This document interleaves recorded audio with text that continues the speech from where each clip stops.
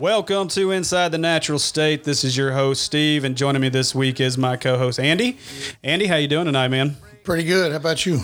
Man, I can't complain. It's been a pretty good weekend. We had quite the adventurous weekend, I would say, didn't we? It wasn't too bad. I mean, got to take in the Diamond Hogs on Friday from pretty good seats. Nah, they weren't bad at all. And then a little media availability on Saturday. I mean, I got to enjoy most of that, but good seats, good time. You should have got some of the food and you didn't listen. I know it. I'm mad at myself for not going in there. We passed it, and I was like, man, it smells good in there.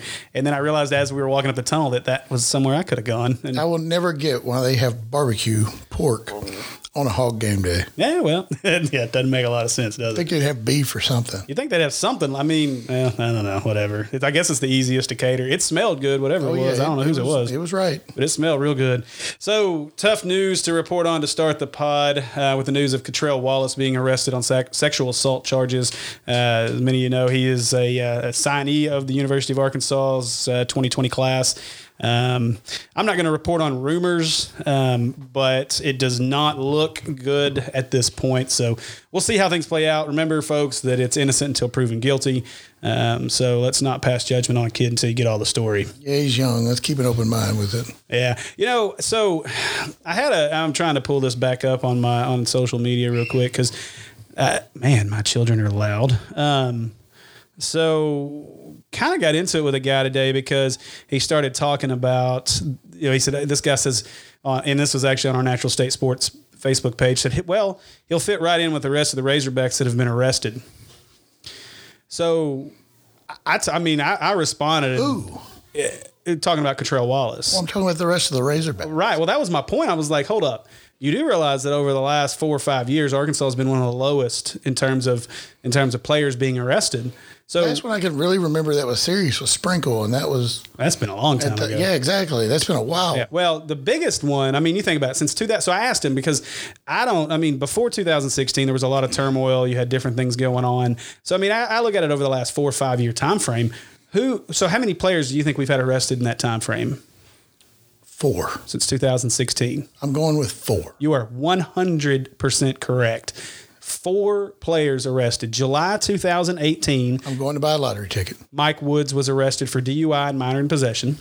Dummy. December 2018, and this is really the most significant of the charges.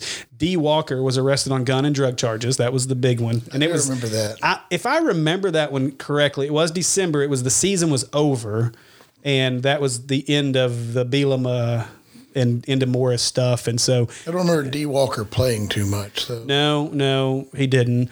May 2019, here's a guy that didn't play much. Cooper Lucas, charged with minor in possession and public intox. And I think there was a fleeing charge in there because he ran away.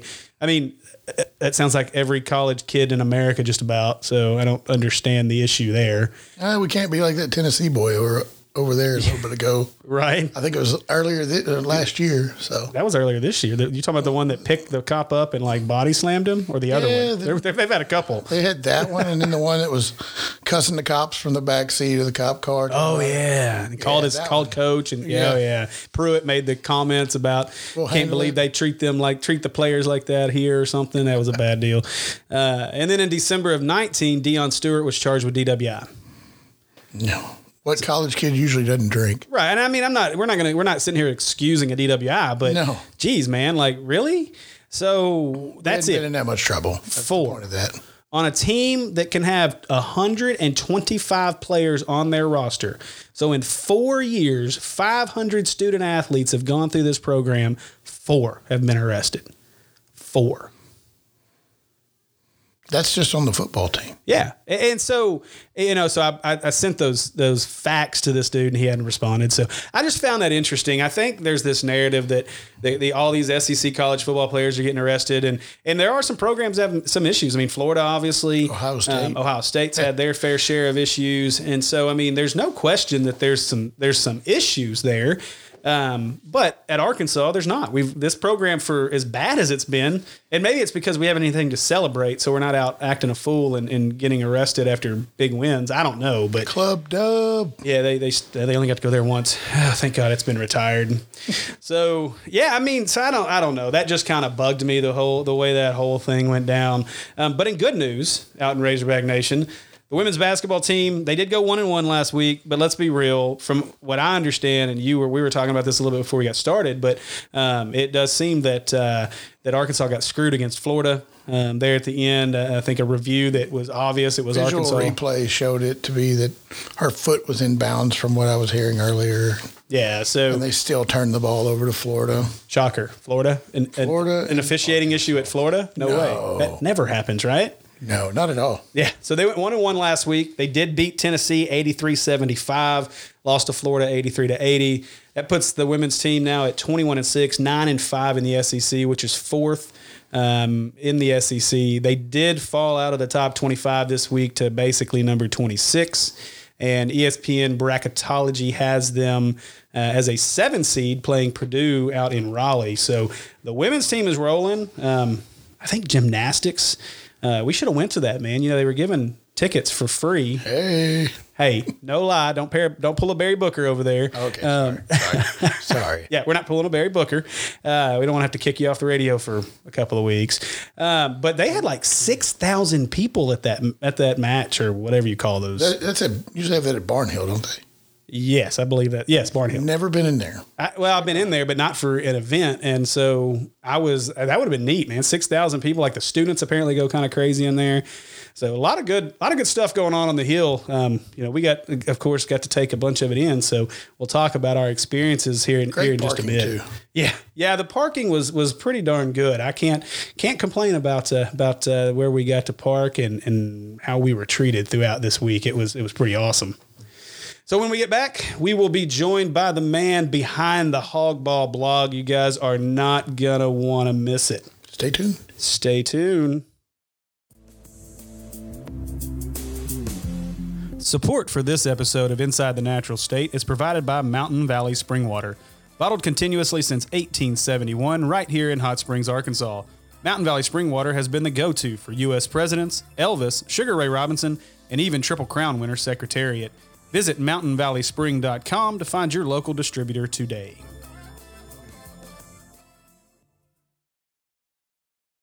For the first time in 4 weeks, Arkansas wins here. 5-game losing streak is snapped. The Hogs needed to protect home court. 4 games remaining to continue to boost the resume. All right, welcome back, everybody. Joining us now is Mr. Hogball Blog himself. Welcome, man. How are you doing tonight? Man, I'm doing great. Thanks for having me on. No problem, man. I mean, you put out a few weeks ago that you wanted to start a podcast, so then I suckered you into coming in with us. So, yeah, that's pretty much how it worked out. Right? He did the same thing to me. Well, that's the other voice you hear over there is my co-host, Andy. Man, we look forward to having you on and really chopping up some of this basketball stuff that's been going on. It's good to have another voice here that has some good insight on basketball. Yeah, man, I'm excited to just talk some hog hoops and kind of get my feet wet in the podcasting game. Sounds good, man. Well, let's get this thing going. We're going to start off with a little sound of Isaiah Joe's first three. Lacks the attention he deserves. Right up in Joe's face, and he drills it. He's back.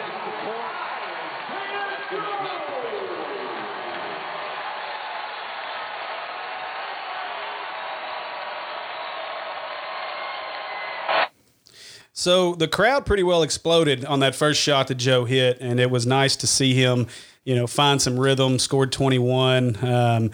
Sitting in the post-game press conference, Muss talked about his minutes, and the plan wasn't really to play him 37, but then he said he wished he'd played him a couple of more. So what were your thoughts on Joe returning and how he kind of plugged some pieces and some holes in what this team's been going through the last few weeks? Man, it was huge to get Isaiah back. And I kind of put out today, I had a few different screenshots of just how much different the team looks with him on the floor. The spacing is so much better. You have defenders who, even when they're supposed to be in help side, or even if they're just one pass away and they're supposed to be denying the ball, they're still playing out on the three-point line. And so they're still far enough out that the middle is wide open. And I can tell you, the whole team is happy that Isaiah Joe is back, but there might not be a single person happier about his return than Jimmy Witt. with Isaiah Joe out of the lineup, Jimmy Witt was not shooting well from the floor at all. He was 18 out of 55 from the floor without Joe. That's because the middle was so clogged up. So he was shooting 32% from the field, and he's 49% on the year. Just in those 5 games without Isaiah Joe, he's 32%. So he really missed having that spacing and opened up that middle for him. Yeah, he was a big piece, and I think a couple folks made that the point about Witt and the fact that he was able to find his spot. I mean, he's obviously been pretty unstoppable in that little mid range game, and they just didn't allow the other side to give him that respect. Yeah, it just didn't give him a chance to sag down on him, and then it opened things up definitely for Witt. Desi, man, what can we say about Desi? Dude had an absolute monster game as well.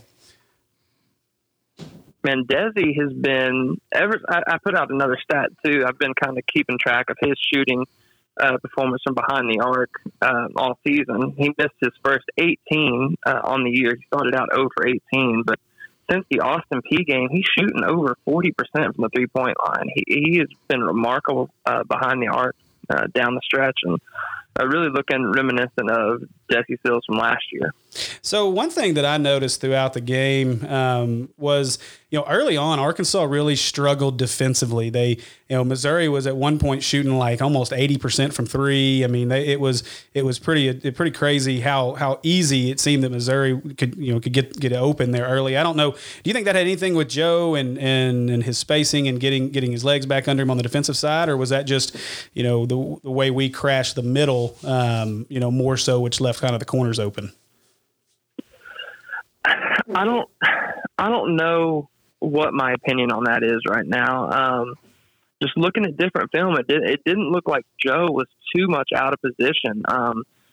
It looked like there was a lot of help rotating. It looked like Pinson was doing a good job of driving the middle and forcing help side to come down and open up those corners. But we got kind of lucky that they hit some early on. We got kind of lucky that they missed a few there in the first half, and then we adjusted well and contested most of them in the second half where they wouldn't hit. But I think a lot of it wasn't necessarily being out of position as it was just getting beat off the dribble and having to collapse. Yeah, and Martin made the comment after the game that they asked him about how Arkansas defended inside, and they had a lot of success with that up in Columbia the last time, and it seemed like Arkansas really focused on getting in the passing lanes and keeping the ball from getting inside as much as they could in this one. Oh yeah, no doubt, and that's the common theme with the Arkansas team this year: the lack of size and trying to prevent passes from getting inside, trying to prevent big men dominating games. And Missouri obviously doesn't have anybody like a Kerry Blackshear or a Nick Richards or anybody like that down low, but they're still an SEC program with a couple of quality big men that if you let them take over the game, you're in trouble, because you have a 6'6" with Adrio Bailey who, man, he plays with all of his heart, and he's as big as he can be. I mean, at 6'6", he plays like he's 6'9" maybe, but geez, at least it's he seems tough. Yeah, he seems like a man among boys at times in there, even at his size. And you had that big block. What was that? I can't remember if that was early in the second half that got called a foul that made absolutely no sense. Oh yeah, and then his fifth foul, it frustrated me whenever it was a jump ball. Yeah, it didn't make any sense. And that was something that I made comments about as we were going through. I think it was under 12 before there was ever a foul called in that game, and it seemed like early they were letting them pound and beat on each other, and then all of a sudden it changed, and they were calling every ticky-tack foul the rest of the game that was out there. And that's always been one of my biggest criticisms of any official crew. It doesn't matter what level, high school, college, professional, no matter what conference. Just be consistent. You can be consistently bad. You can be consistently good. You can consistently call every little foul. You can consistently call very little and just let them play, so to speak. But if you're inconsistent, if you're calling a ticky-tack foul in the first half and you're letting them play in the second half, players can't adjust. Players can adjust to bad officials. They know the game well enough. But if you're a bad official and you're inconsistent, there's no adjusting. Right. Absolutely. And that was so frustrating because I thought, as we started, I thought, well, man, they're going to let them play. And then it just completely changed and a little frustrating, but we've dealt with that, like you said, all season. One other question. And it's conference. Go ahead. You're good. Go ahead. Sorry. Well, I was going to say one other question that I had that I'm just curious about. So Jalen Harris has seemingly struggled in the final minute of the last couple of games. Is he just trying to do too much? I mean, what's your thoughts on that? So I think I am a Jalen Harris fan. I've kind of been a critic of his in the past, of kind of his style of play. But this year, I think he's played really well. And I think what gets him into trouble, he still has on the season a 1.69 assist to turnover ratio. So pushing up towards the 2-to-1 ratio. In the stretch without Isaiah Joe, I mean, he only had one game where he didn't have an assist and had 3 turnovers. That was Tennessee. I think where he gets in trouble is when he tries to do too much. He tries to kind of get ahead of himself. He does things he doesn't characteristically do. When he plays within himself, when he's penetrating and dishing, or when he is, he has this swagger about him when he's bringing the ball to the court, or when he's pushing the ball. He's really good in transition.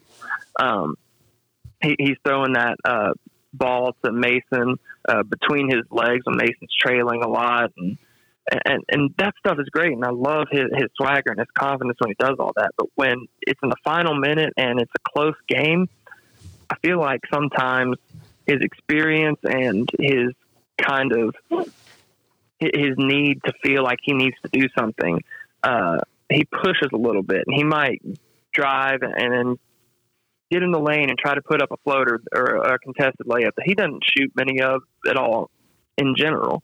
But towards the end of the game, he might take 1 or 2 more. He might make a bad pass like he threw, was that against Mississippi State? Yeah, where he threw the turnaround pass in the lane. And that kind of stuff is frustrating. I don't think that kind of stuff should keep him off the floor late, but it's kind of stuff that definitely needs to be corrected. I think it's just he needs to play more within himself, because it doesn't happen every game. But it's easy to look and say, man, if Jalen hadn't done that, or man, look what Jalen did late this game. It's been a handful of games where he has, but. Well, hopefully they continue to tighten things up. I mean, I've been following the teamrankings.com site seems to be a pretty good site to get a lot of good info. One of my favorites. Love that site. Yeah, and I found it interesting. So, last week we were about a 35% chance to make the tournament.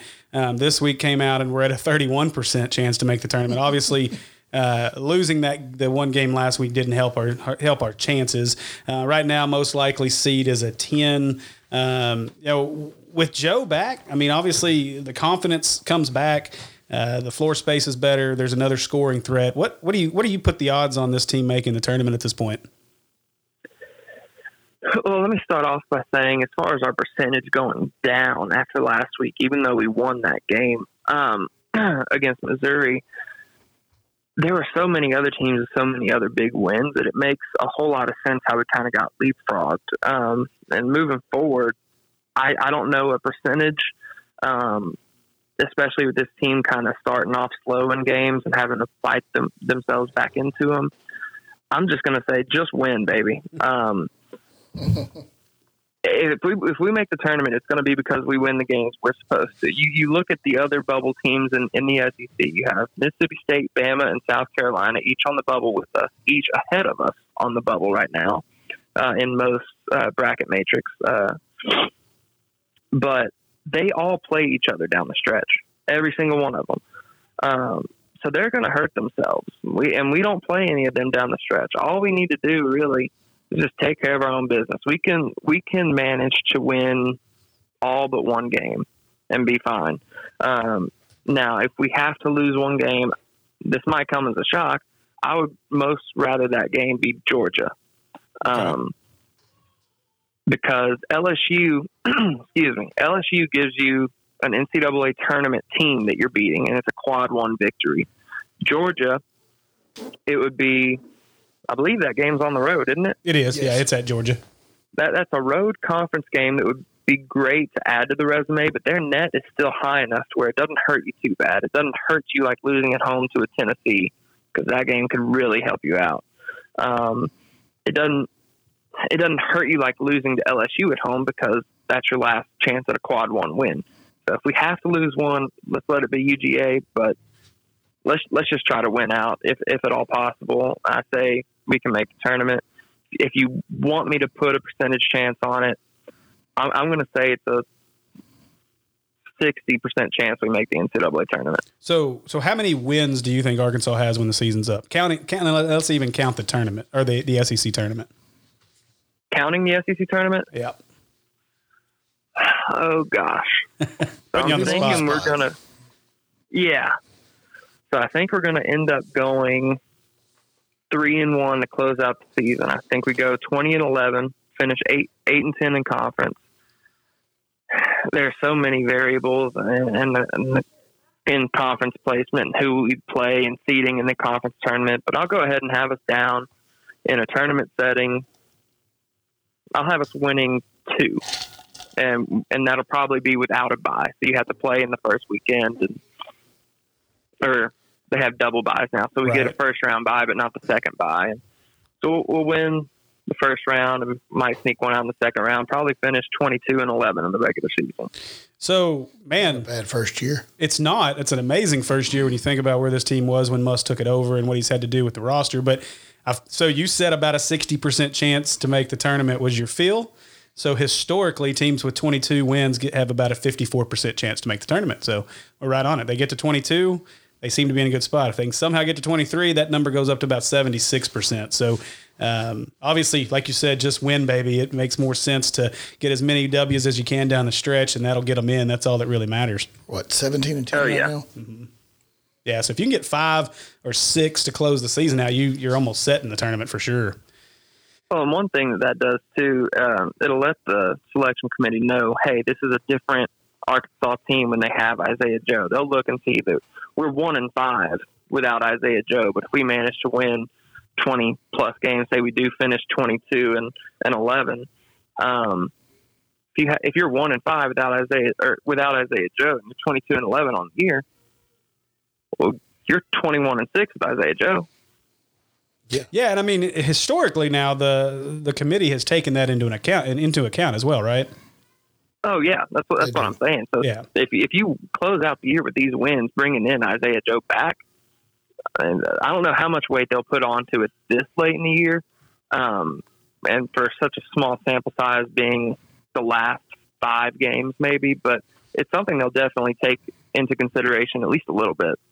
Yeah, I mean, and you would almost, I mean, you got to think they almost have to at this point. I mean, it's obvious how important he is, and it's obviously having a second shooter, a second scoring threat for anybody is going to make a huge difference. But Joe's just a difference maker all the way around. So you would hope they would take that into account. This team can get to that 22 win mark. I think that gets them in the tournament for sure. So you had some interesting information on your Twitter over the last couple of days. There's been a lot of talk. I think John Rothstein tried to put out a tweet talking about Calipari as Coach of the Year, and you had some good responses there. Talk a little bit about Coach of the Year and what you think and where that should go. So yet again, this is another situation in the SEC with a bunch of moving parts right now.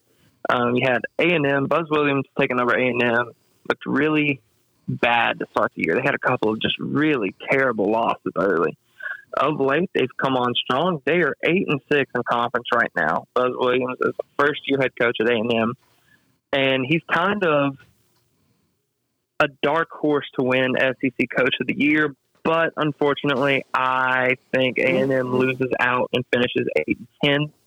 So I don't think that losing your final 4 games and finishing with a 14-16 overall record would give you the Coach of the Year, and that's obviously subject to change, still has to play those games, but he's playing a lot of tough competition in those games, some of the top teams in the conference. You also have Frank Martin again. I love Frank Martin as a person. I hate his South Carolina teams. Start off in the non-conference playing mediocre, underachieving, and then now he's 16-11, 8-6 in conference, has a decent path to win 2 or 3 more games, has a decent path to get his team off the bubble and in the NCAA tournament. If South Carolina makes the NCAA tournament, you could throw him into consideration for SEC Coach of the Year. Obviously, all the Arkansas fans know about Eric Musselman. Definitely should be in consideration. I don't think you can throw Calipari in the mix. He's always in the mix. He can be in consideration, quote unquote, just with the fact that Kentucky's good again. They were picked first in the league preseason. They're going to finish first more than likely. They had a tough non-conference schedule on paper to start the year. Actually got into an argument with a Kentucky fan about this. He was touting their non-conference wins over number 1 Michigan State and North Carolina. And North Carolina has a losing record now, and Michigan State is not even ranked anymore. And they also had a loss against Evansville. So that Evansville it's not team the was same. tough, though. Yeah. Oh, yeah. And I think they've lost 15 straight now, and they lost their coach halfway through the season because of a sexual assault scandal. So that's good company for Calipari to lose to. Right. And it's frustrating, too. I mean, to me, so I get it. It's supposedly the best team. They'll probably win the SEC when it's all said and done. The guy does less with more every year, it seems like, and gets rewarded for it. So I'm with you. I mean, a guy like what Muss has done, I mean, as a homer, I mean, what Muss has done is nothing short of incredible. I don't think he's going to get the credit he deserves for it from a lot. I mean, obviously those that pay attention and understand this situation should, they're going to give him the credit he deserves. But I do think a lot of people are going to overlook what Muss has done, especially if this team ends up finishing, 8th or 9th in the SEC. And so I don't know.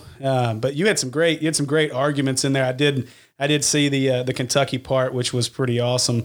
And it makes sense. I mean, you want to know what teams are doing now. And when a team is struggling at this point, and like North Carolina has all year, and then of course where Michigan State's fallen to. I mean, heck, it's hard to count those as big quality wins just because of the name on the jersey. Right, but you can still give them credit for beating. They beat Louisville and they beat someone else who was a pretty good team early in the season too. But I will say, I think who ends up winning Coach of the Year this year, I'm going to say Bruce Pearl. And I don't really want to say it. I don't like to say it. I don't like you saying it either. I don't want to say it. I just think that's who they're going to end up picking as Coach of the Year. They likely win out. I have them beating Kentucky. I think it's at Kentucky in one of their last games on the year. They'll likely finish with 30 wins again. They win out. They're 27-4, 14-4 in conference. I have a hard time believing that they won't pick Bruce Pearl to be Coach of the Year. Yeah, and they have had an impressive season. That would be an impressive finish. I mean, to come back from where they started, that would be a good run. So as we look forward to the next couple of games, we've got, according to team rankings, we actually have the easiest remaining game and the toughest remaining game back to back here with Tennessee and Georgia. 68% chance to beat Tennessee at home, and then a 57-ish%. I can't see. I'm blind. Yeah, 57% chance to beat Georgia on the road. How do you see those two games playing out? Man, I'm not going to lie. I'm kind of worried about both of them, and I'll tell you, I'm worried about Tennessee because their size and because Rick Barnes is a very good coach. They have the Frenchman Pons. They have their two mid-season additions with Vescovi and Plosic, I think is how you say his name. He's a 7-footer. And Vescovi is a wizard with the ball. He can score it any way you want him to score it. Fulkerson's probably going to be an all-SEC player this year, and we all know how dangerous Jordan Bowden is.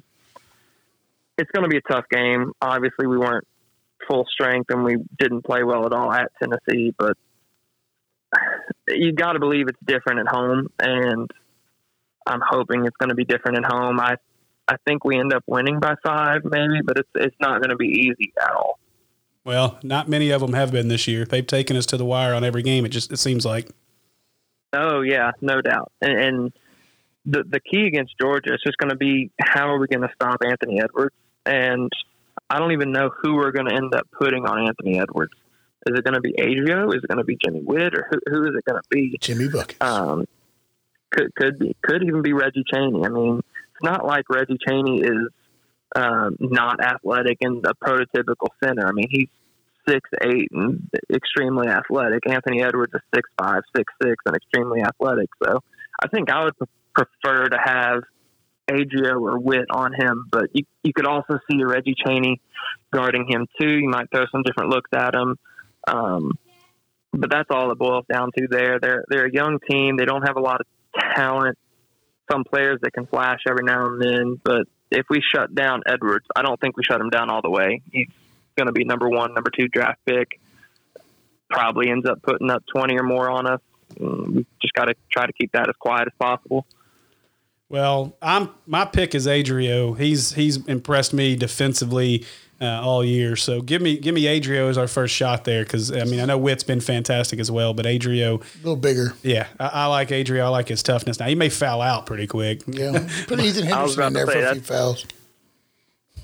Yeah, Ethan will foul out quick. Like 5 plays. Hell, throw Jamario Bell in there. Yeah, exactly. Well, we don't want to hurt the fella. I mean, hey, if you get Adrio in foul trouble now, just throw Jamario Bell in there. That's a lot of meat. Yeah, absolutely. I mean, at least he's going to cover some space anyway.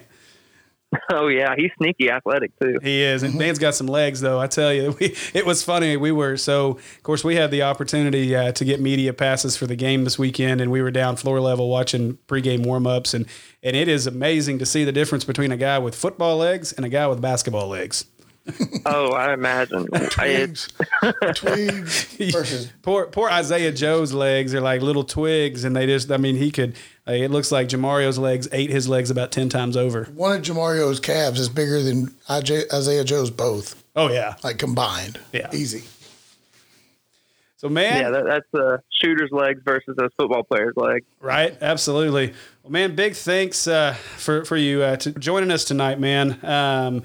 Yeah, man, I really enjoyed it. I appreciate you guys having me on. I really thank you for letting me come on here and I guess spread my information and then just talk some basketball. It's been fun. Awesome, man. Well, hope to get you back again next week. When we get back tonight, we'll talk Hog baseball and Robert Moore's huge weekend.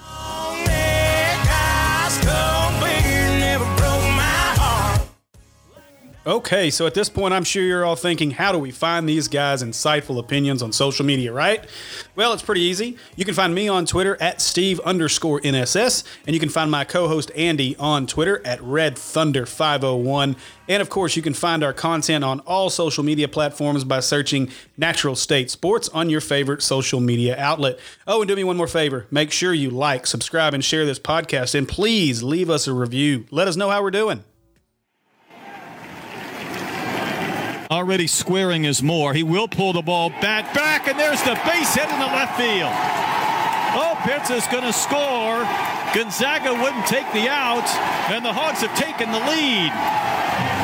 That was a perfect piece of hitting. I love the conversation that Dave Van Horn had with Robert Morris, freshman. He said, you know what? They're moving all over the place. If you can just put the bat on the baseball and find a hole, there's all kinds of holes with infielders shifting and moving. Just a great job and great call by Dave Van Horn. Welcome back, everybody. I should unmute our mics. That might help. Genius. I know it, right? Hey, well, I got to keep you from clapping in the mic over there. So our homage to one Robert Moore, the 17-year-old phenom up in Fayetteville right now. Man, what a weekend this dude had. Boy, did he. Co-player of the week again. Say that again. Co-player of the week again. One more time. Co. Hey, it's like every time. Spell that? Every time it's like Deuce. Every time we get a player of the week in the SEC, whether it be basketball, football, baseball, they're co-player of the week. I don't understand it.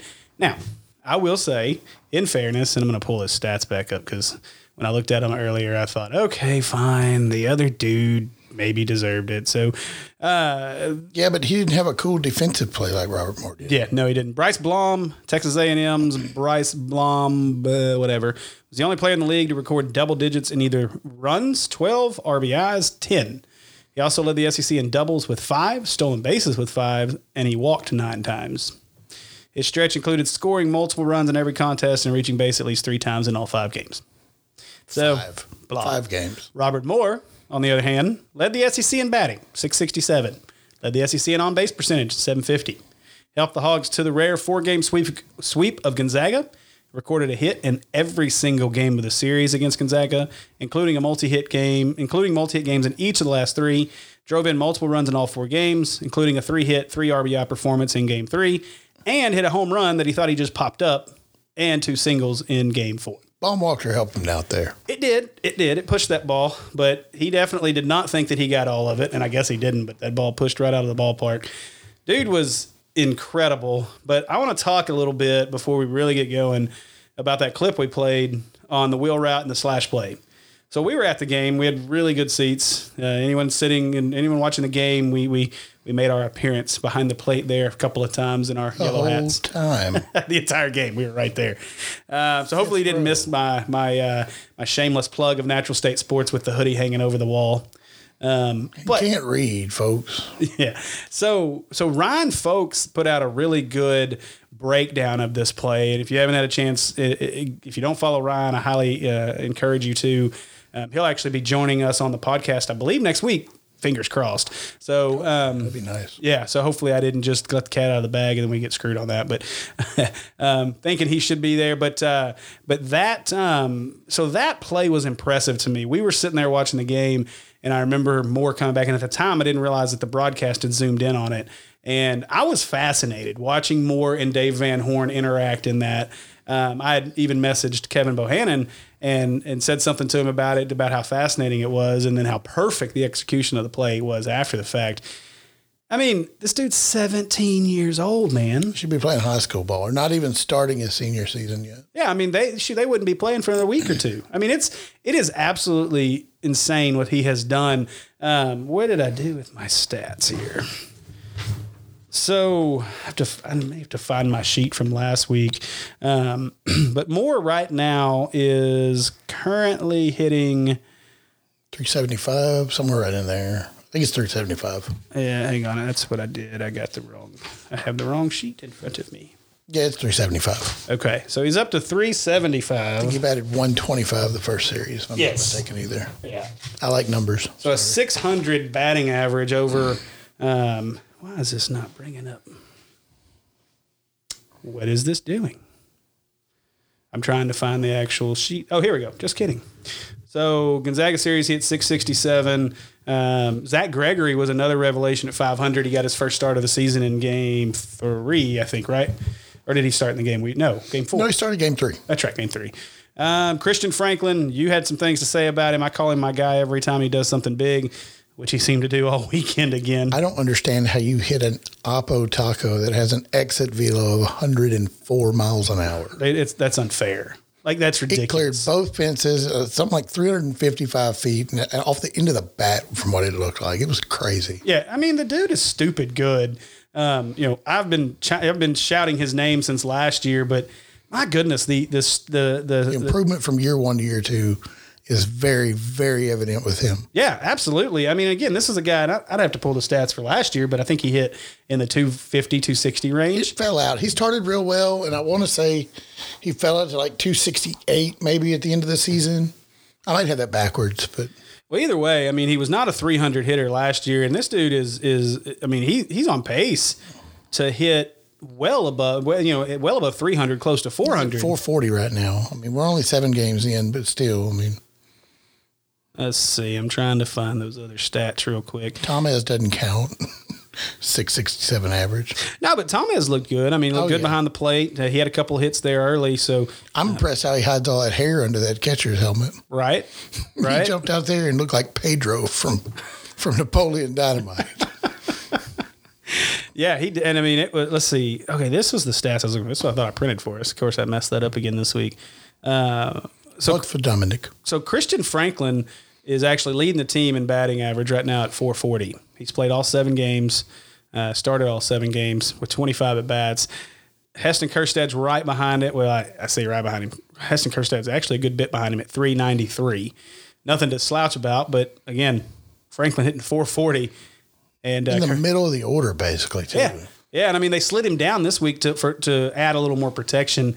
Moore is currently hitting 375, and like you said, he was hitting somewhere in the 125 range. Hard to protect somebody who's going to strike out. Yeah. Well, we'll get into that here in just a minute. Yeah, we'll get into that in just a minute. But currently, Arkansas has 4 guys hitting over 300 that are playing every game that have more than 25 at bats. So, Arkansas and the offense is doing its thing, and it's doing its thing without Casey Martin. Yeah. He's just not sure what to think about Casey other than in his head it needs to slow down. Well, it's interesting, too, because I listened to the press conference a little bit, and Moore was actually making that comment about how Martin's been telling him to slow it down, not speed the game up in his head. And it's wild when you see this. So I made this comment, and people really – some folks gave me hell for it. Some people seem to understand my point behind it. But I made the point that maybe at some point here, especially if Martin struggles in this series coming up down in Houston, maybe he needs to be benched for a midweek game. And I'm not saying bench the guy for weeks. I'm saying sit the guy down, get him a meeting with a sports psychologist, and get him out of his head. Because right now it just seems like so take he had 2 errors this weekend, I think. Yeah, I think it was 2. He's now got 3 errors on the year. That's correct. Leads the team in errors, and so let me pull up his full stats. So right now Casey Martin is hitting a paltry 208 in 24 at bats. He did hit a home run finally. He did hit a home run, and that was an argument that was posed to me. Well, it looked like he was locked in on that. Well, I mean, a lot of guys are locked in on a fastball that hangs right over the middle at 88 miles an hour. I mean, most good hitters are going to hit that ball out of the ballpark. So, and they're not taking anything away from Casey. I mean, but at the same time, that was one at bat. And yes, I know afterwards they asked him about it, and it made him feel better. The team really rallied around him. It was like a party in the dugout, and it was big for him. I mean, I know it's a confidence boost, but it was right after that, I believe. I can't remember if it was before. I think it was after that, on the play when Kjerstad was coming to score, and Martin is just hanging out. Oh, he's the batter on deck. He wasn't helping at all. And he should be behind the plate letting Kjerstad know, get down, you're good, whatever. You're standing in the on-deck circle. And he whole time. Yeah, he wasn't paying any attention to what was going on. That is signs of a guy that's just not mentally locked in right now, for whatever reason. Maybe he's not mentally locked in because of his struggles, but when you see him boot routine ground balls and then dirt routine throws to first and then strike out as much as he is right now, some folks say, he's just starting slow. He's just struggling right now. Lay off him. He'll be fine. He's only got 8 on the year. Yeah. So he may be fine. Don't get me wrong. And I assume he will be fine, and he'll be the first-round pick that we all expect him to be. It's cold. It's hard to get into a rhythm this early in the season. So I'm not, this is not me bashing on Casey Martin, but I am concerned. And the reason I'm concerned is because last year he regressed towards the end of the year. He was awful in the tournament and in Omaha. And now he's opened this season playing pretty much the same way. And I think what frustrates me, and I made this point last night, so Casey Martin had an opportunity to go play for the USA baseball team this summer. Casey Martin turned down that opportunity to play for the USA baseball basically it was a mutual parting of the ways because he wanted to play shortstop and they wanted him to play in the outfield. Now, my problem with that is here's an opportunity for you to play with the best in the world, whether it be in the outfield, shortstop. You're going to get a chance to improve your hitting, pitch recognition. And I'm not saying he didn't do that when he came home, but when he didn't play any summer leagues, he didn't play anywhere. And I know he worked. I'm not saying he just came home and sat. He came home and worked his butt off. But there's something to be said about playing against that kind of talent. Look what Christian Franklin did. I mean, Christian Franklin shows up at their summer ball program in California and jacks a home run on his very first at bat. And look what difference it's made coming into this year. Off the plane. Yeah, walks off the plane. Same day. Yeah. And so, I mean, you think about what it does for these guys and the improvement it gives them. There's a lot to be said about these guys playing against that quality of competition all summer long and honing in their craft. And so maybe that plays into it. I really don't know what the story is, what the issue is right now. But it does look like kind of a lack of mental, because we know the talent's there, the skills there. Yeah, there's no doubt about that. So I mean, it's been tough to watch. It's been fairly frustrating to see him struggle. It's hard on him. I mean, it's way harder on him than it is any of us. But man, just a frustrating weekend again, I think, for Casey. Hopefully, against better talent, he shows out this week down at Minute Maid Park. Yeah, then maybe they won't be afraid to challenge him anyway. Yeah, well, I mean, He did. I mean, I think it was the Saturday game. I think he struck out 3 times. Yeah, his first 3 at bats. And that was against like Alex Jacobs, who's I believe Gonzaga's best pitcher. Yeah. Well, I'll tell you what. And he challenged him every time and won every time. Made it look easy a couple times. Yeah, he did. Now I say this though. That kid that they started on Sunday was pretty dadgum good too. So Gonzaga's going to win the West Coast Conference. That's a good ball club that we just took 4 from. They're going to continue to grow and get better. They had some guys that really surprised me. They hit Their first baseman struck Casey Martin out. Yeah, did he? At the end of the game, they brought him off the first base and really? put him on the mound, and he faced Martin. Oh, I guess I missed that. Yeah. I don't know. I don't remember who it was in game 2. I may actually have it here. Let me pull this back up. Pull this box score up from game 2 if it'll work. I'll say this about Gonzaga. They had, I don't remember who the guy was. Let's see. It'll be right here. Home runs.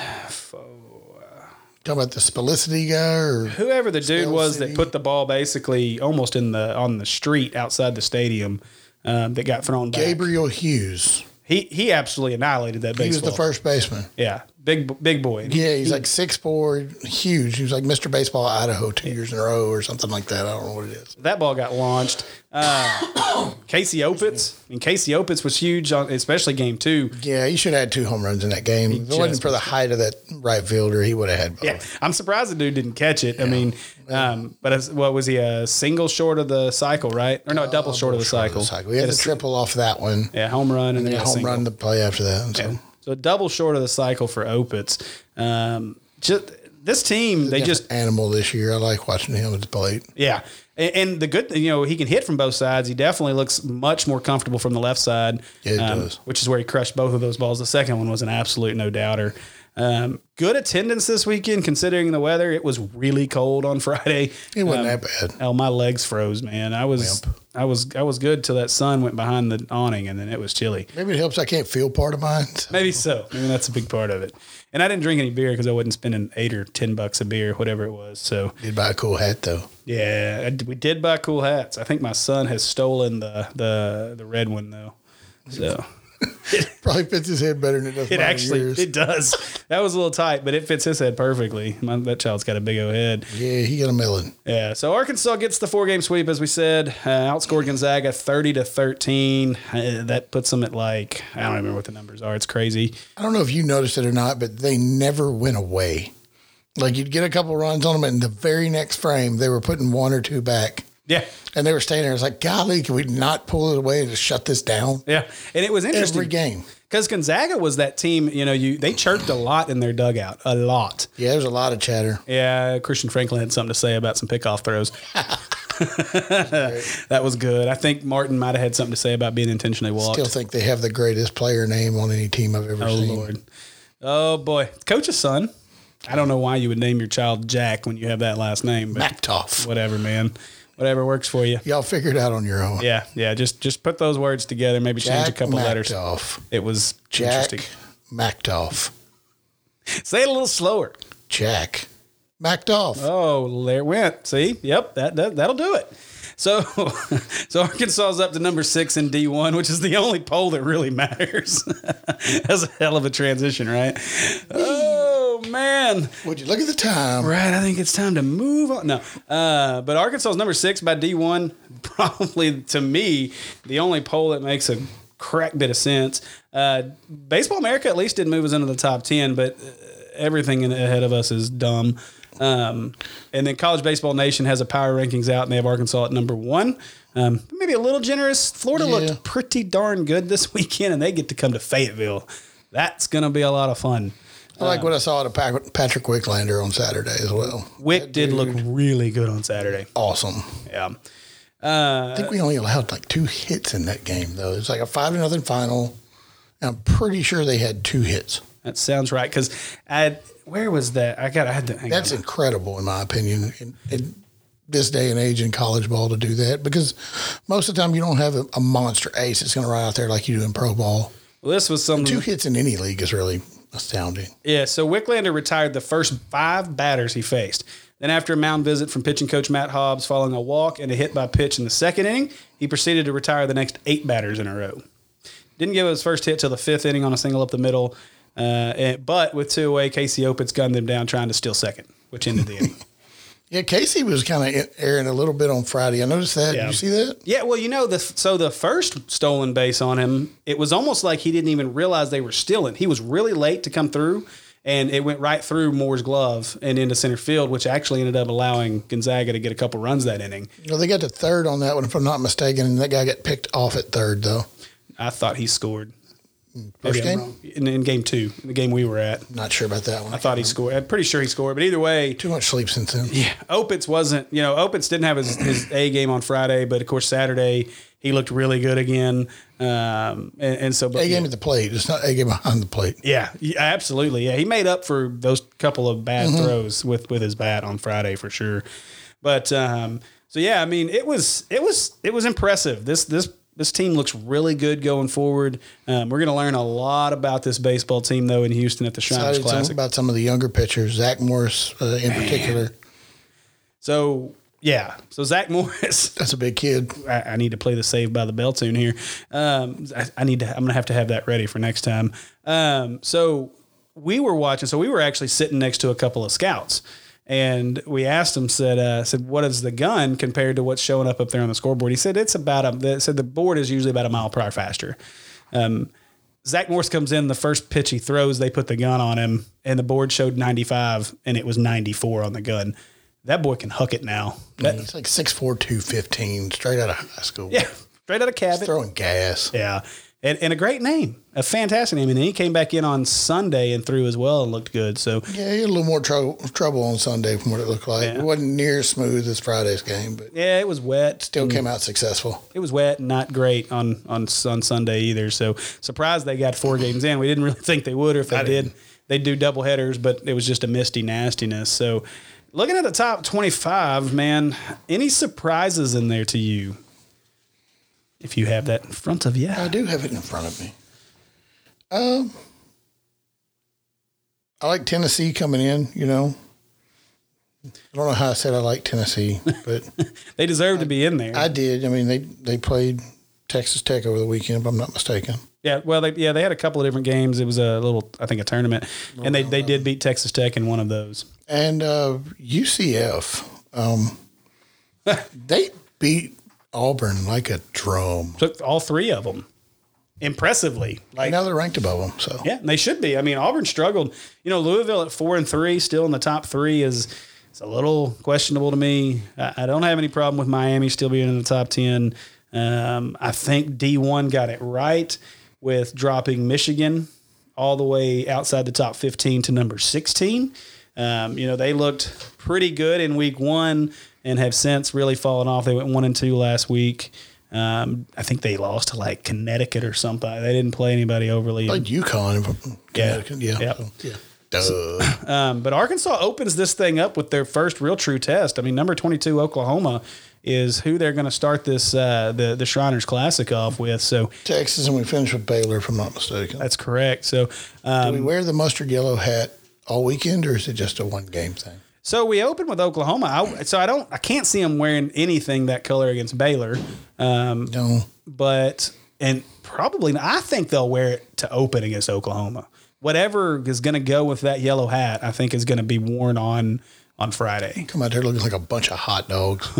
Hey, it'll be cool. It's for a good cause. So yeah, that's for sure. It is for a good cause. Cancer They better sucks. go all the way. Yeah, there's no doubt about that. Absolutely. So, but yeah, I mean, looking forward to it. Obviously, Kevin and I will break down these matchups on Around the Diamond this week, so don't miss that. But looking forward to it. I know Wes, who's been with us a couple of times on the podcast, is going to be down there, so hopefully he can get us some good information while he's there.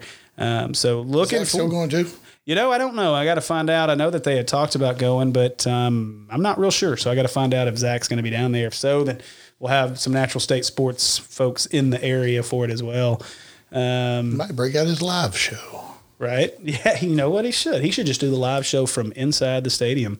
That would be fantastic. So coming up, we're going to chat about the beating that Deontay Wilder took on Friday night. Man, don't remind me. Dude, his face was jacked. Support for this episode of Inside the Natural State is provided by Mountain Valley Spring Water. Bottled continuously since 1871 right here in Hot Springs, Arkansas. Mountain Valley Spring Water has been the go-to for U.S. presidents, Elvis, Sugar Ray Robinson, and even Triple Crown winner Secretariat. Visit mountainvalleyspring.com to find your local distributor today. Wilder just coasting back into that neutral corner, and now Fury's looking to split the guard as Wilder's in bad shape. This fight is over. This TKO victory. There is only one. There is only one. Crown the king, the lone undefeated heavyweight champion of the world. Tyson. He is the winner by way of technical knockout. He is still the undefeated lineal heavyweight champion and the new WBC heavyweight champion of the world, the Gypsy King, Tyson Fury. Man, that was one heck of a fight. Well, for one side, it was. Yeah, I'm glad Fury won it. I didn't think he would dominate in the fashion he did. No, I didn't. I was on the side of Wilder. It was ugly, man. I mean, Wilder never really stood in the first round. He landed one really big shot, a good jab. The first round was exciting. The right side or the left side of Fury's face would tell you he landed more than just that. Of Fury's face? Yeah, he had a couple little pop knots and stuff going on. He a little bit, but man, he didn't take too much damage. The pop knots that Wilder did. No. I mean that. So the busted, ruptured eardrum or whatever. God, that was rough. It was bad. I mean, so the commentators were talking about throughout the fight. I mean, every time they got sprayed with blood, every time he'd hit it, shoot out of his ears and his mouth. Of course, there's the picture going around of what looks to be Wilder's. Licking his tongue. Yeah. Oh, well, that. I mean, when he licked the blood off. We told him he wanted to taste his blood. Yeah, he did. And he did. He tasted it, and then he proceeded to finish him off in just quickly dominant, brutal fashion. I mean, so it seems. So I've watched not a lot of boxing. I'm not a boxing expert at all. I like watching Fury box. He's a showman. Yeah, and he is a heck of a boxer. When it comes down to actually boxing, the guy can get down. As far as his movement for a man his size is just absolutely ridiculous. He moves like a middleweight for the most part. Well, and he's not. It's not even that he's he's extremely impressive from a talent standpoint, obviously, but from a boxing smarts standpoint. I mean, the way he fought. I mean, he said it before the fight. You know, when he got knocked down in the first fight, he saw something, and he knew that if he went after and he took the fight to Wilder, that he would have a better shot this time. And yeah, you're not waiting on that bomb to hit you every time that can tee off on you. If you're sitting on and waiting to come to him, all it takes is one, and that's proven. And I still don't think he understands how he got up that first time. Right. Yeah, absolutely. I mean, I'm looking at the official scorecards over here. I mean, it was obviously dominant. I think one of the judges somehow gave 6-1. Yeah. Well, I mean, if you look at it, it was actually two of the judges had it, unanimous for Fury. One of the judges, a blue judge, had it, looks like it gave Wilder one round. I think it was, the fifth, they took a point away from Tyson, which in the fifth would have made it even. A 10-9 because it was a 10-8 round on everybody's card. He did knock him down though, right? So it would have been a 9-8. Yeah, well, so that round was a 10-8 on everybody's cards. In the fifth, they took a point away, so would have been a 9-8. Would have been a 9-8 round for him. Either way, he won every round except for one, according to one judge. I mean, it was pure dominance. I was kind of torn on that because part of me thinks that Wilder is in every fight. As long as he's standing up, the man has a chance to win it. Yeah, and his knockout record proves that. Even against the best in the world and who he just fought, that was way better than the first time he fought him. But I mean, there were several fights. The last time they fought, he was behind the whole fight. The Ortiz fight, I think that was the guy's name he just knocked out before this one. He was behind, I think, 6 rounds in that fight when he knocked him out in the 7th. I mean, he's not that great. I don't want to use the wrong term in saying he's not that great of a boxer, but he's a power puncher, and that's what he is. And he's good at it. So two things that surprised me, though. So, and of course the commentators made mention of it, but his corner didn't seem to help him at all. His corner looked terrible in that fight. They just seemed to tell him just do. keep going. They never gave him any kind of decent fight advice, nothing to do to counter anything that Fury was doing. If he's ever going to get better than what he is, he's going to have to do what Fury did. Fury changed coaches or changed whatever you call it, trainer. I guess you would call it a trainer, but he changed trainers completely before this fight to fight this fight. Yeah. And it was a risk, but look what it did. Right. I mean, like I said, I'm just not surprised at the outcome, at least Fury winning. I'm surprised at how dominantly he won it. I did find this interesting. I think this came out on Bleacher Report today. Well, before I get to that, one question that I had, do you agree with his corner throwing in the towel? Yes and no. From a safety standpoint, absolutely. I mean, after that knockdown in the third round, he wasn't doing well before that, but he really wasn't doing well. He never really truly recovered. I mean, the body shot, there were a couple other times he hit the ground, one of them where he tripped. And like I said, I mean, there was some questionable stuff there, but at the same time, he wasn't the Deontay Wilder that I've ever seen fight before. And I've seen several of his, and it's just, that's not how he usually goes. But there again, usually he's not the one that's backing up the whole time. He's the one that, I mean, if not, being the aggressor, he's standing in the middle of the ring and like trading for the most part. Yeah, well, and that was the most surprising part to me as to, why his corner didn't give him any different advice. I don't think they know. Apparently not, because they never tried to get him to change anything. It was the guy that stepped in front of him looked like an old grandpa. Well, and some of those guys know what they're talking about, but this one he almost looked clueless as to what to do. Okay, the game plan that we came up with didn't work, and we don't have a backup plan, so good luck, buddy. I mean, if you get your head beat in too much, we'll throw in a towel so it doesn't stop you. But then that's just what makes you wonder. I mean, he was mad about the stoppage. I mean, I can't blame him as a competitor. I see where you would want to continue, and as he said, he would want to ride out on his shield. But, from a safety standpoint, live to fight another day, learn from your mistakes. They did the right thing. Well, you'd think, but at the same time, they weren't helping him out at all. So now you're going to throw the towel in and pull him out of a fight that you weren't giving him any help in. So he said after the fight, he said, I'd rather die in the ring than have the towel thrown in. And that he said, while revealing, he will also reevaluate whether he will keep assistant trainer Mark Breland. So he's kind of been on the excuses tour. Of course, he wanted to finish, which any fighter would. They don't want the towel being thrown in. I say any. There's been a few fights I've seen where the fighter wanted that towel thrown in. But he also had harsh words for Bayless, alleging Bayless declined to effectively confront Fury over a slew of punches to the back of Wilder's head. He did complain about that knockdown in the third round almost immediately. Yeah. Like as he popped up, I mean, they gave him a standing 8, like if you saw the fight. Right. And he was complaining about it and tapping the back of his head. And I mean, in the replay, the shot was behind the ear, but I mean, what are you going to do? Pull back or take it away? Right. Regardless if it's behind the head or not, even if they did penalize him, they could penalize him 5 points. You still got stopped 4 rounds later. Yeah, absolutely. And that's the thing. That's kind of it was not going to make a difference in the fight. Right. And that's kind of the point. I mean, he has already, he wants to go back. Rematch clause. Yeah. And he's already exercised it. From what I've seen, the money's pretty lucrative in that rematch too, though.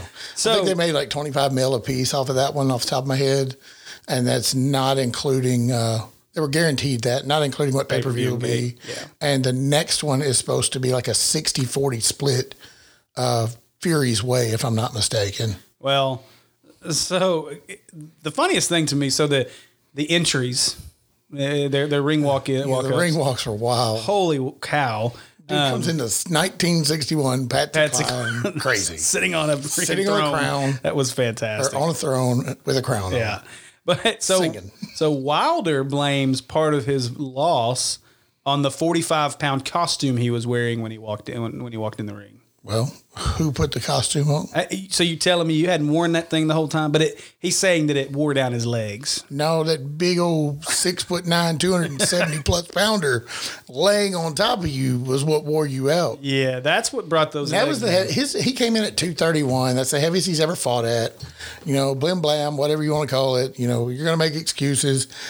Watch how Mike Tyson used to walk to the ring. Mm-hmm. in a cut towel with his head stuck between it, wearing his shorts and his gloves, ready to rock. That's right. You don't need all that jazz. It looks cool, but look what it got him. Well, and I mean, Gave him an excuse. Oh, I wore a suit. It was too heavy and I got tired quick. Yeah, No, you're a professional athlete, bud. there's no way that. I mean, he shouldn't have even felt that 45-pound costume. So, I mean, that's ridiculous. So It's a pretty heavy costume. it is, but I mean, come on, this is a massive man. Come on, 6'7" basketball player. telling me those legs felt that. Give me a break. So anyway, I mean, it was a fun fight to watch. I might actually pay for the next one. So we'll see. I'll come over if you do. Or just what anyway. Can't say that on here. We might get in No, trouble. you can't. So They did have an interesting thing here in Little Rock. One of the theaters here in town, it was the Breckenridge, it's over off of 430 and Rodney Parham, actually showed the fight on one of their screens. If I remember right, it was like $21.80 a person to get in. Yeah, I think and you got to watch it on just a movie screen. right. And it's going to be loud. I think it's kind of I think next time if they do one, I might try to do that. That'd have been cool. I mean, Breckenridge doesn't. That was a late show, though. They don't serve alcohol though. See, I'd have to be able to sit there and drink or something to be able to do that. Depends on what time of year and how your pockets are. This is true. See, but I can. Well, no. Either way, we'll figure it out. If they're going to fight again. I don't purchase a lot of the boxing fights, but It'll be 6 to 8 months out, probably. I'll jump on this one. So, in some other news, Hogs, this week is the NFL Scouting Combine. Hogs have 4 guys invited. Dijon Scooter Harris, Sosa Agim, Cam Curl, and Cheyenne O'Grady will all be participating this week. The way the schedules line up, each position group works out on a different day. CJ will work out on Thursday. And then Scooter and Agim will work out Saturday, with Cam Curl closing the show on Sunday with the defensive good backs. stuff for all 4 of those guys. They all are 4 very deserving, and I'd like to see them do well. Yeah, and a lot of times there's a guy or two that I really want to pay more attention to. But this year, I mean, I want to see all 4 of these guys. I mean, O'Grady and the story, and everybody's well aware of what he's a pro happened, ball and player, no he doubt is. about it. It's just a matter of how much he can help his draft stock. Right. And so I'm really curious to see how he looks. Of course, Scooter, he was slowed down a little this year, I think, by an injury. I don't think that's come out, but Early season. He was just he was definitely a step slower this He year. got banged up and was out. Was it the first game or the second game of the year? Yeah, it was. I think early. it was against Ole Miss that he went out and didn't play the second half. And it was he looked kind of hobbled. I mean, what do you do, though? Yeah. You go lay on the bench, or you say, I'm going with it, I'm going to deal with it. Well, and when you're basically the only linebacker option you have, I mean, you can't not have him on the field. So, Scooter's, he definitely was he's the epitome of how tough some of these upperclassmen really were that guys gave a lot of hell to. So I'm really looking forward to him. Sosa, man, so people, we've had this conversation on the podcast before about, why he struggled so much while he was here. He was such a highly touted recruit. I don't think he was bought in. You know what? I don't think he cared. I don't even. Well, maybe at some point this year it got to that point, but I don't think that's the issue. I think, again, this was the best guy on the defensive line. Now he struggled mightily at times, but I didn't even know he was there almost. But I mean, he struggled technique wise. But again, how many coaches did this guy go through while he was on the hill? I want to say it was 3 or 4 at least. So he was definitely put behind the 8 ball there. He played 3 different positions while he was. I played every still position wanted on to the see line. him return a kickoff. He played every position on the line, and so the guy I don't feel like he ever had a great chance to consistently get better. So hopefully this is his opportunity. And then of course Cam Curl, man. Me and you talked about that during the season. I told you I thought he was going to go, and you told me otherwise. And I'm gonna hold that card on that one on you. I mean, he's gone, obviously. I think he'll do okay. I still think he made the wrong choice. Well, yeah. That's my opinion. It's not based on me having any expertise in scouting, but I think Cam could have benefited from another year back with real coaches versus. But again, can't blame him. He's coach's son. He wants to move on. I hope he does really, really well this week. He will. And I hope he gets drafted. Right now, I'm not seeing anybody that's higher than about a 5th round draft pick. O'Grady's your best option if things work out for him in interviews. I think that's the play on the field is not going to be nearly as important as his interview. Stuff with Cheyenne. So we'll see how that works with O'Grady. We all know that though, right? So I hope that everything. I hope he has a great week. I hope all 4 of these guys have a great week. So in other news, we have Idiot of the Week this week. It's a rough one, man. It is. Carl's not going to join us for it this week, but so any of you guys who know, and look, flat earthers, I apologize if this offends you. I don't. But I don't really. I'm just saying that. I'm not lying. Yeah. So I don't care. Go walk off the flat earth if you really believe go find that. the end and jump and tell me what happened. Or go jump in a rocket ship with Mike Hughes. So if those of you who don't know who Mad Mike Hughes is, he's 67-ish, 64, however. Well, he's not anymore. Well, that's when it ended. So Stopped. So this guy, he's self-proclaimed daredevil. Apparently, he's got all the money in the world. He holds the Guinness World Record for ramping a stretch limousine, 100 and some odd feet. I don't remember how far it was, but a long way. So over the weekend, Mad Mike, who just a few months ago built his own homemade rocket that he was going to shoot himself. Steam powered. That he was going to shoot himself into the atmosphere so that he could actually look with his own eyes and see if the world was round or flat. So he did this a few months ago, and he crash landed pretty heavily, hurt his back, had to sit around for a bit, gets better, builds another rocket, sets it up in the middle of the desert. Wadded it up like a cheap lawn chair. Yeah. So no parachute. The world is indeed round. The gravity is indeed a thing. And the California desert is indeed flat. At least where he hit it. It might be a little bit more indented. Well, there's a crater there now. So it didn't explode though. I mean, if you haven't seen the video, I shared it on my Twitter page, but it's basically this dude shoots off on the rocket and the parachute gets hung up on the apparatus that they shoot the rocket out of. It deploys on the way up. Well, I think what it was it got caught on something on the way up, which ripped it out. And come off the rocket. And he got, I don't know how high you think he was. Oh, it was it was a pretty good bit. You think he was, 600-800 feet in the air? Maybe more than that? Maybe a little more than that. I mean, it's hard to tell, especially from video. Well, all I know is that rocket turned over and nosedived straight down into the California desert. Just like a dart or an arrow. So poor little old, so I'm trying to find a sound over here if I can find the right one. It's a fun one. It fits the right way. Splat. So no, but that would have been a good one too. But I think this one probably fits as well for our Idiot of the Week, Mad Mike Hughes. Oh, just kidding. How about that? What the hell were you thinking?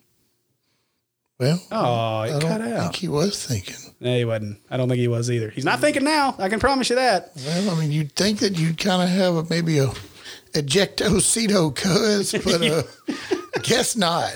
You would think he would have something for sure. A secondary? I mean, skydivers have a secondary. Yeah, I mean, something that's not. I don't need a parachute where I'm going. Well, he don't need one now. No, he just needs a box. That's for sure. Let me switch this board out again here real quick.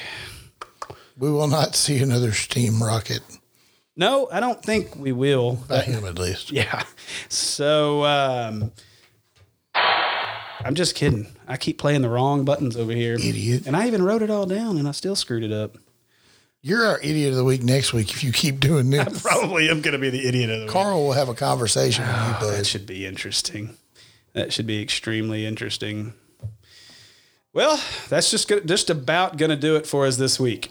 Don't forget to join Kevin Bohannon and I as we go around the diamond and preview this week's biggest baseball games in the state. Do it. That'll be out on Wednesday. Until next week, Woo Pig. Woo Pig. You can find me on Twitter at Steve_NSS, and you can find my co-host Andy on Twitter at RedThunder501. And of course, you can find our content on all social media platforms by searching Natural State Sports on your favorite social media outlet. Oh, and do me one more favor. Make sure you like, subscribe, and share this podcast, and please leave us a review. Let us know how we're doing.